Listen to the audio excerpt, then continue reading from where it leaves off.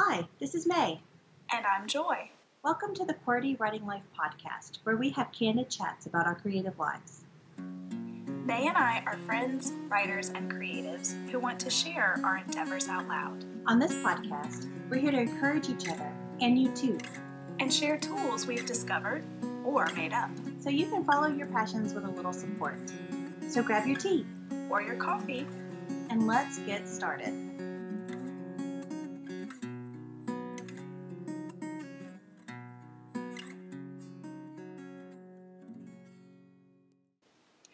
Hello, everyone. It's another week. Hello and welcome. Tonight we're going to be doing part 3 of our Creative Critique Partner series, and we're going to be talking about choosing a critique partner this time. It's what we've all been waiting for, I'm sure, but to just give you a little bit more suspense, we're going to talk about our creative weeks first. So, ooh, an evil laugh. Yes. So Joy, what did you do?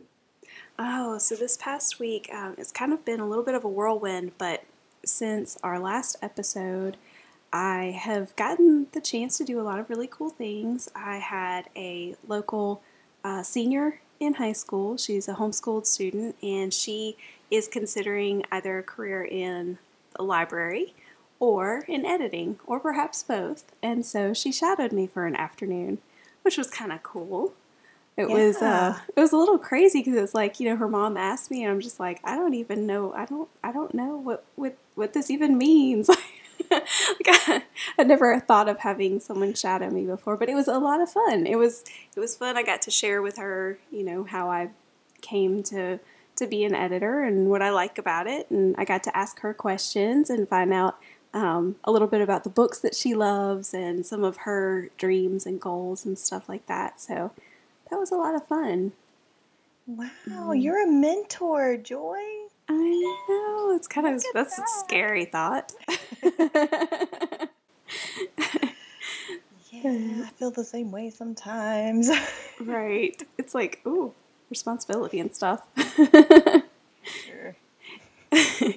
And then this past, I guess when you guys are listening to this a week ago, at that point, I got to read a short story, special spooky thriller type short story for my local library. And it was so much fun. We had a great group of people who showed up via Zoom. Gotta love Zoom, right? And they were there to hear my story. And also we had a local teacher who talked about Mary Shelley and how she's the mother of monsters. And it was just the best presentation. I absolutely loved learning more about Mary Shelley, about Frankenstein, and about all of the different versions of Frankenstein, because she republished a few times during her lifetime, and it was really neat to hear what the changes were each time, and also some of the influences that she has had in writers over the years when it comes to this idea of monsters. So it was incredible. So tell us about your creative week. This week has been a lot of fun, actually. I got to spend Monday just doing a lot of editing from poetry. So I have edited most of my poetry book, actually. So I did that, and then I also am working, in fact, tonight, you see, if you're on YouTube, you see my wet hair and everything, because I am already in my editing clothes, and I've had my shower, and I'm going to be editing a spooky short story tonight so that I can give it to one of the owners of the author shop to read on Halloween, because they're having like a spooky story reading. Oh, how fun. But it's going to be too late for me. But I have to edit it first, because when I went back to retrieve the story, because it's been a while since I've looked at it, and it's like one of my old blog posts, and so I went to go get the story, and I was like, this is not good. I can't do this. So I'm gonna edit it. And I don't know, there's just something about like looking at your writing that's far back you can see, where like your knowledge, has grown and your writing is different. And I'm sure that it's different for any kind of creative medium. You know, you've had a few years to grow and learn more craft and see things from a different perspective. And so when you go back to those pieces that have happened before, like I love the story, like I love all of the weird, gritty details that are in the story. But the actual story structure could use some help in this particular sense. So it's not that I'm like down on my writing from way back when. It's just it could be better. Like, and I can see it now in a place where I couldn't see it then. Now, is this the one that I read that was on the podcast?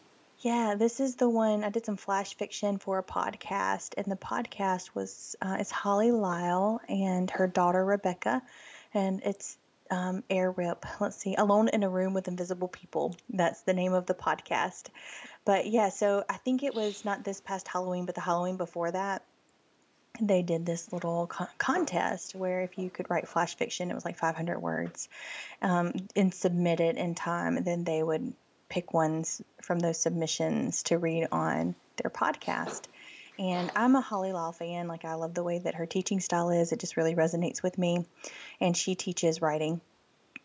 And I submitted, and she chose it, and I geeked out. And then I was like, this is too weird. Like, it's just too weird. And I don't really write spooky stories very often, but this one was really kind of cool to dive deep into a place that I don't normally go for a little while there. So I'm gonna go there again and make it even weirder, or at least tell the story in a better way. So That's so fun. I love that we both have these stories that it's not our typical thing, and we both pulled them out again and kind of reworked them and fixed them up and made them prettier for something new. And I just love that. It's so much fun.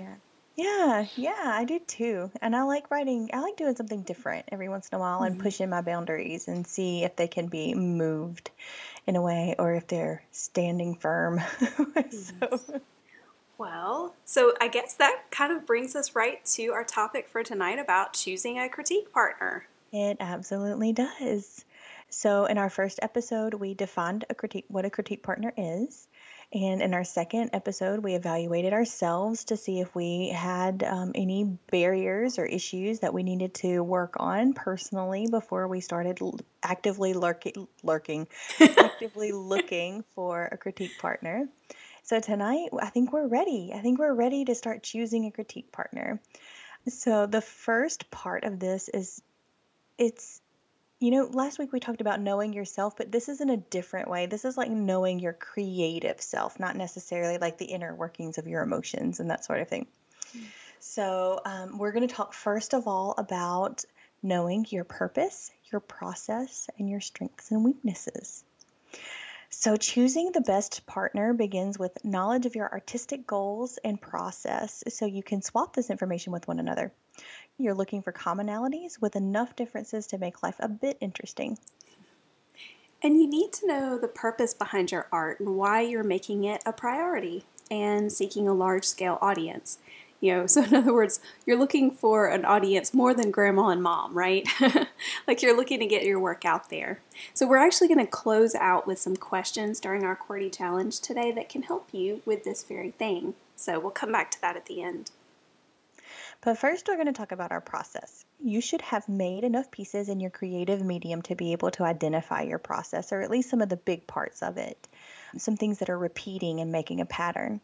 If you've never considered this before, either think back on the projects that you've made in the past and identify how you created them, or you can work on a new project and just be really observant and keep this whole process thing in mind.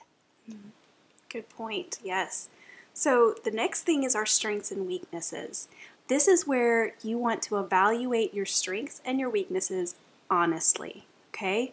There's no room for self-deprecation, but there's also no room for hubris. You might discover something you thought was a strength actually isn't, and vice versa. One way to do this is to honestly evaluate pieces you've made in the past.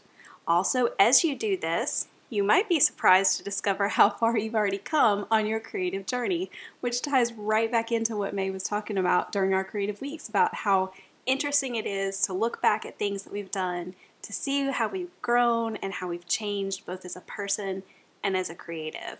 So, if you are evaluating your own work and you're finding some strengths and you're finding some weaknesses, but you also maybe are wondering where else you can improve, you can also evaluate some of the work that you admire from Mm. other artists and see where you would like to maybe incorporate some learning in order to make your pieces better. And that's another place. And we say weaknesses, but really what we're looking at here are challenges. It's not that we are weak and unable to do these things. We all are able to learn. So we all are able to be challenged and to be better from these observations, right? So observe your own work, but also take a look at some other things that you love. Take a look at some things that you don't like too and identify why you don't like it and incorporate that into your observation as well for your strengths and your weaknesses or challenges. The whole purpose, though, for identifying each of these details, your purpose, your process, and your strengths and weaknesses, the whole purpose for all of this is to identify what you're bringing to the critiquing table, what you can contribute, and where you need the most help. Very good. So once you kind of understand that about your creative self, the next thing is to think about the critiquing style you best respond to. Okay, and where you can go with this and how you can come up with this is to think about which critiques on past work made you feel wonderful about yourself and your work and made you want to make it even better. You know, just really kind of pushed you to make yourself and your work even better than it was. Also, which ones made you feel the worst and made you want to toss your work into the trash instead? I think we've all had some of both of those. Yes, let me give you an example of both. The ones that made me feel the worst were the ones where, particularly in teachers, where they would be like, so I know your potential and I know you didn't do your best work here. They don't know what was going on with me. Like, honestly, when you're in these kind of situations, they don't know my home life. They don't know what was going on in that time. They don't know what my mind was having to wrap around along with this particular assignment. So let's not talk about potential here. Potential is unlimited in a perfect world, but this is not a perfect world. So don't talk to me about, I know how good you could be. No, no, no, no. That's not going to work for Megan. So Joy knows this about me as well. And so it's so interesting to see how she critiques me. And then when I come to a particular conclusion, she's like, yeah, I knew that. And I knew that you would get there, but I couldn't tell you because I know your personality and you would have rejected it because I said it out loud.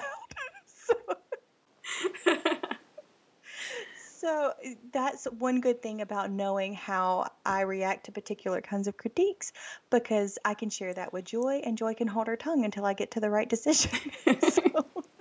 I just sit back and wait and be like, oh, you're going to get there. You'll get there. Yep, and there it is.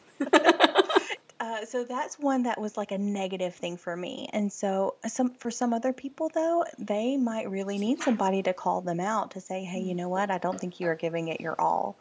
And that might be something that is good for someone else. But particularly for May Smith, sitting over here in Mississippi, United States, not a good thing. Not a good thing for me at all.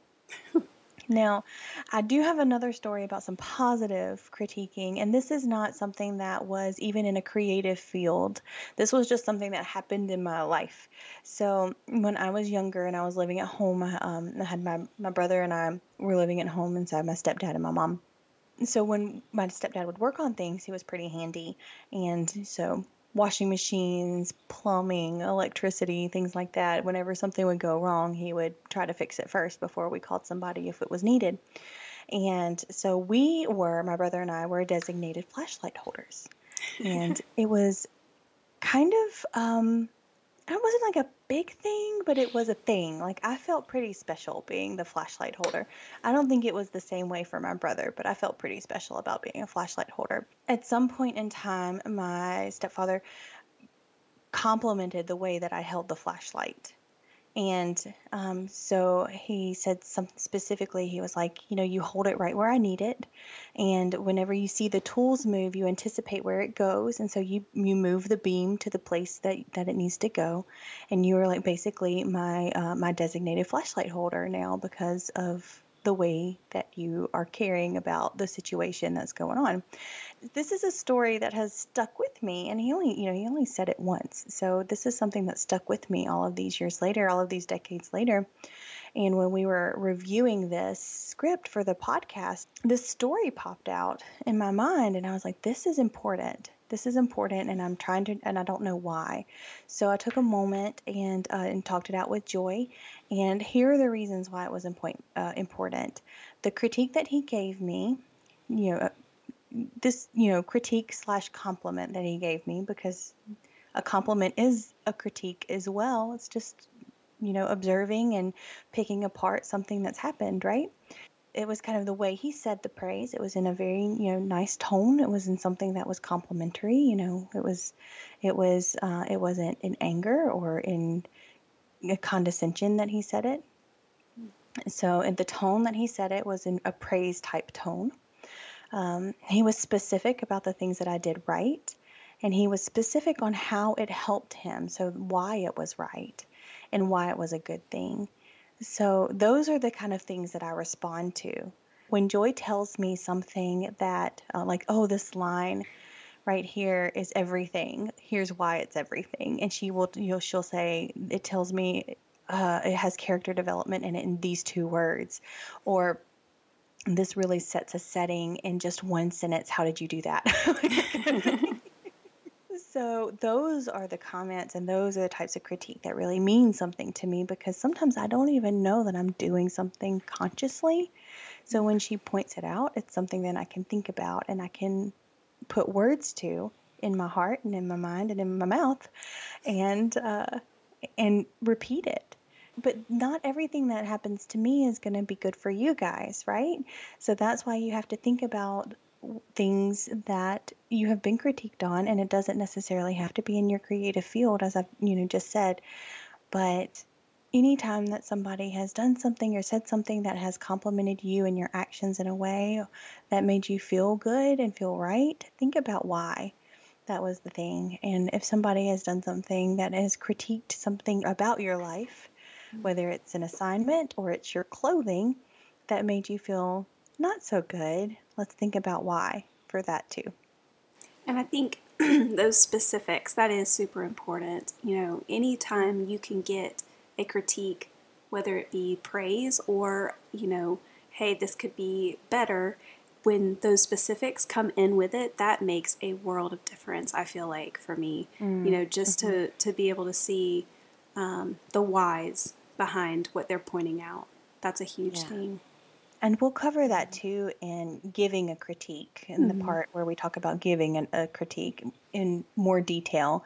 But right now, what we're looking for is for you to be able to say, hey, this is the kind of critique I respond to. Or whenever you give your potential critique partner something to look at and to critique, you will know if the response to your piece is going to benefit you or harm you in some way. So it's not necessarily that somebody's trying to be ugly to you. It's just the way that you respond to things. And that is a part of this gig, is being able to adapt to the way that your partner responds to critiques, and also for them to adapt to the way that you respond to critiques. So it's a mutual, reciprocal relationship. Yeah, exactly. So, knowing how you naturally give critiques enables candid discussions with your potential or current critique partner regarding his needs as well. So, like you said, it's mutual. You both get that. You get to be honest with one another, think through these things, think what works and what doesn't, and share that, because and as you guys will see as we continue through with the rest of this series, communication is going to be said many times. Super important. Yeah, if we could sum up the entire book of Find Your Sleepers in one word, it would be like communication. Yeah. So exactly. So now that you know a little bit more about yourself, okay, you know your creative self, okay, now know your critique partner. You might be saying, well, wait a second, aren't we choosing them? I don't have them yet. We're getting there. We're getting there. So first of all, where can you find a critique partner? First, just to put this out there before we go in and give you a few suggestions of places you can look. We encourage you to be courageous. You know, we are both tend to be introverts, right? We would rather just sit on the couch and eat our popcorn and enjoy our books and not talk to people, especially new people. Okay, so totally get it.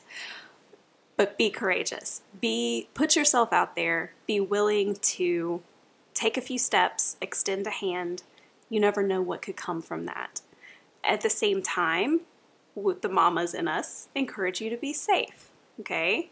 So just keep those two things in mind. Be courageous yet safe, as we give you just a few suggestions on places you can find a critique partner. Yeah. And a few ways that you can be safe is to not let people know your address if you're finding them in places that are local or even online. Let's not give out our addresses. First off, meet in public places to where you can have a good conversation, but also a safe location in case the person turns out to be a creeper. And so those kind of things, like let's just be a little bit cautious about what we do, what kind of personal information that we give as far as location, what kind of car do you drive, Let's not give out license plate numbers, things like that. So just be a little bit safe. That's all. Yeah. And also, if it's an online situation, also part of being safe is just taking your time. Don't rush into something, because I know I have seen where some people seem one way when you first see them, especially online. When you don't have that face-to-face, that body language, that, the vibes that you can get in person. And they just seem like they've got it all together, that they're really gung-ho, that they're just really all about the craft and they know their stuff. And maybe after about a few more interactions, maybe 5 or 6 more interactions, it's like everything switches and you kind of see, oh, okay, yeah, maybe this isn't a person who is as completely all in as I thought they were.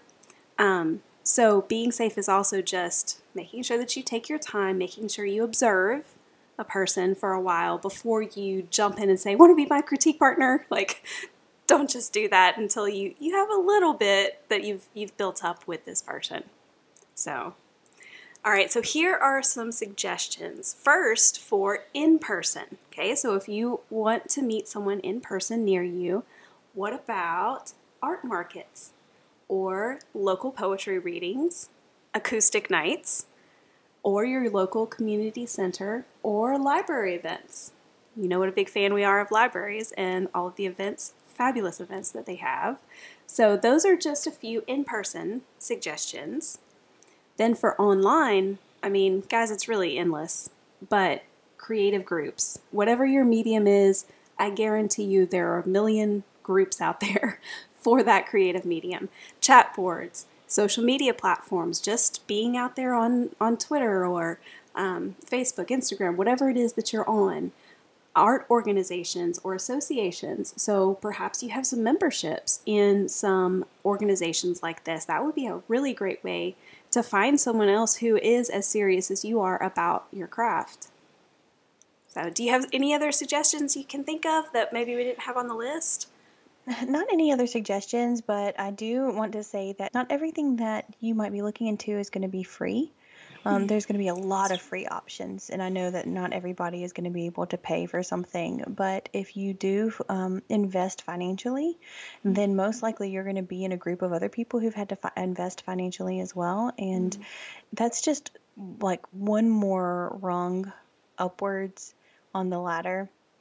I think that changes you from a hobbyist to a career artist when you start investing in your craft in a particular way. And it could be, it could be courses or anything, but I also think that organizations and associations are a part of that so that you can learn from other people in like a mentor situation, but also so you can find other people who are like yourself who are ready to take it to the next level. Yeah, good point. So getting to know a potential critique partner is what we're going to talk about next. And here's a little thing that might not be super comfortable about getting to know a potential critique partner. And it's that you may have to instigate this. Like, this might have to be you walking up to someone and saying, "Hi, my name's May Smith, and I am a writer. And I just noticed you over here writing, or I saw you at the art market and I loved your pottery." And, like things like this. So, getting to know your potential critique partner, we have in our book, Finders Keepers, we have an interview for people who are interested in being critique partners potentially. The word interview kind of comes with this connotation of business suits and formality and fountain pens and things like that. Portfolio doesn't have to necessarily be that way. It can be a conversation, like just walking up to someone and saying, "Hi, let me want to have some coffee and talk about the craft." Like, it could be something as simple as that.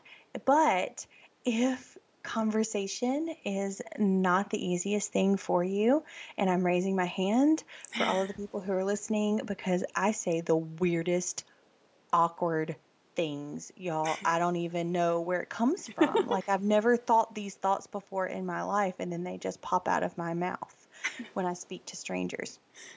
And so I'm with you if that is your situation. And it's one of those things that it's good for me to have a guide. It's good for me to have a script. We outline every episode. It's very rare that we do an episode where it's just off the cuff because my mouth is weird. So so we have all of these questions, but mostly they circle around the craft knowledge that you have, your strengths and weaknesses, your process, your purpose, those things that we talked about earlier. Your needs as an artist, like where do you want to go from here and how do you need to improve? Your goals as an artist, are you wanting to be a gallery painter, or you wanting to illustrate children's books, or like where are your goals? What's next here for you professionally? And also questions that circle around critique preferences, as we talked about earlier. So all of these things will most likely come into conversation at some point or another if you are aware of it. So you don't necessarily have to say, "Please fill out this questionnaire." But if you're aware of some of the questions and some of the things that you were really interested in as you're speaking to a potential critique partner, those things are just going to come up because they're in your mind. So that's the kind of the professional part of the quote unquote interview process. So there are 3 parts, and I didn't say this to begin with, but you should probably know that there are 3 parts. So the first is professional, the one we just talked about. The second is personal, and the third is a practice critique. So secondly, personal topics are things that you're going to want to talk about too, because it's really good to be able to relate to your critique partner on a personal level, like a friendship level. So we're talking about fandoms.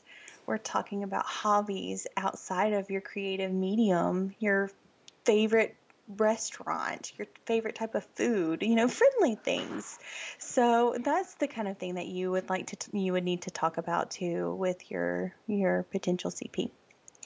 And finally, there would be a practice critique involved. And this is something that Joy and I are really adamant about, because you don't really know exactly how somebody's going to react to your work, and they need to see it. They need to see something that exemplifies the stuff that you're doing right now. We realize that art can change in the future, but as of right now, these are some things that you have made that you feel pretty proud of, and you want to see how they respond to it. So you'll hand something off. For writers, we talk about having like a 10-page short story or some sort of something that's a bit shorter, even if it's just one chapter of a book or an article or some sort of research project that you're doing, having a small sampling, 5 to 10 pages, something like that, and just allowing them to go at it as they will and see what comes back. So for other types of mediums, you would have to set the parameters for your particular medium and then go at it from there. But a practice critique is something that we really think is important, because yes, you can say that I am a blunt yet kind commenter when it comes to critiques. But one person's definition of blunt and kind might be different from another person's definition of blunt and kind. So this practice critique really puts the money where the person's mouth is, and you get to see if it's something that's going to resonate with you or something that's going to really harm your creativity. Just the big thing is to understand why we have these three separate things is, you might do some of the professional questions, and you know what, you're not really matching up. So why push ahead to the personal stuff? Now, you might end up just really liking this person as a person, not necessarily to be a critique partner, and then you might talk about some of the personal stuff and, build a friendship based on a favorite fandom or something like that. But when it comes to actually actively seeking a critique partner, if you're not meshing professionally, no need to dive into the personal. But if you are, dive into that personal. If it's just really meshing, you guys are really clicking, you're together, then do this practice round. So it's basically the trifecta. If you can get all three of these, then you're looking at something pretty magical. Yeah. Good point about that. These are building on top of one another. What we're looking for in a trial critique are these golden nuggets. And I think that this is important too. So it's not necessarily, does this make me feel good or feel bad? But also you want to be like, your creativity needs to be sparked at this point in time too, right? Mm-hmm. So you're looking at these little golden nuggets that create thoughts like, I didn't think of it that way before, or this is really interesting, or even I can't believe that I didn't notice that, or I didn't catch that. Your partner should be different enough from you to offer a perspective that you haven't noticed yet in your creative medium. When you get a critique back and you're excited to do something different to your project, that's a keeper, right? Yes. Having said all of that, if you have not found this beautiful trifecta of a person in your interview process or your getting to know your critique partner process, you have a right to say that you don't want to enter into a partnership with this particular person. That is okay. So the longer that the relationship goes on, the harder it's going to be to break those ties, and the more harm it's going to do to your creativity and to that other person as well. Because if they are not the critique partner for you, you are not the critique partner for them, my friend. And that is a hard realization to come to if you've been with somebody for a year. Just a little real talk there for a moment. When the interview, the critique, and your instincts match up, we feel like you have a solid foundation, and you may have found your critique partner person. Yay. Aw, yeah. And we want to hear about it because, well, you know what? We like happily ever afters. So I think it's time now for a challenge. And we have 2 challenges for you because I feel like maybe only one of these will fit where you are right now, or perhaps you might want to do both of these at some point. So the first one is what we mentioned at the very beginning of this episode. Evaluate where you are as a creative artist and what you want. All right, so here are the questions, and I'm going to read them just like we have them in our book. So you're going to hear writing and write, but you just slip in whatever your creative medium is, because we think that these questions will work across the board. All right, so here you go. What do I plan to do with my writing? Why do I have to write? What do I want to write, and why? Who am I writing for?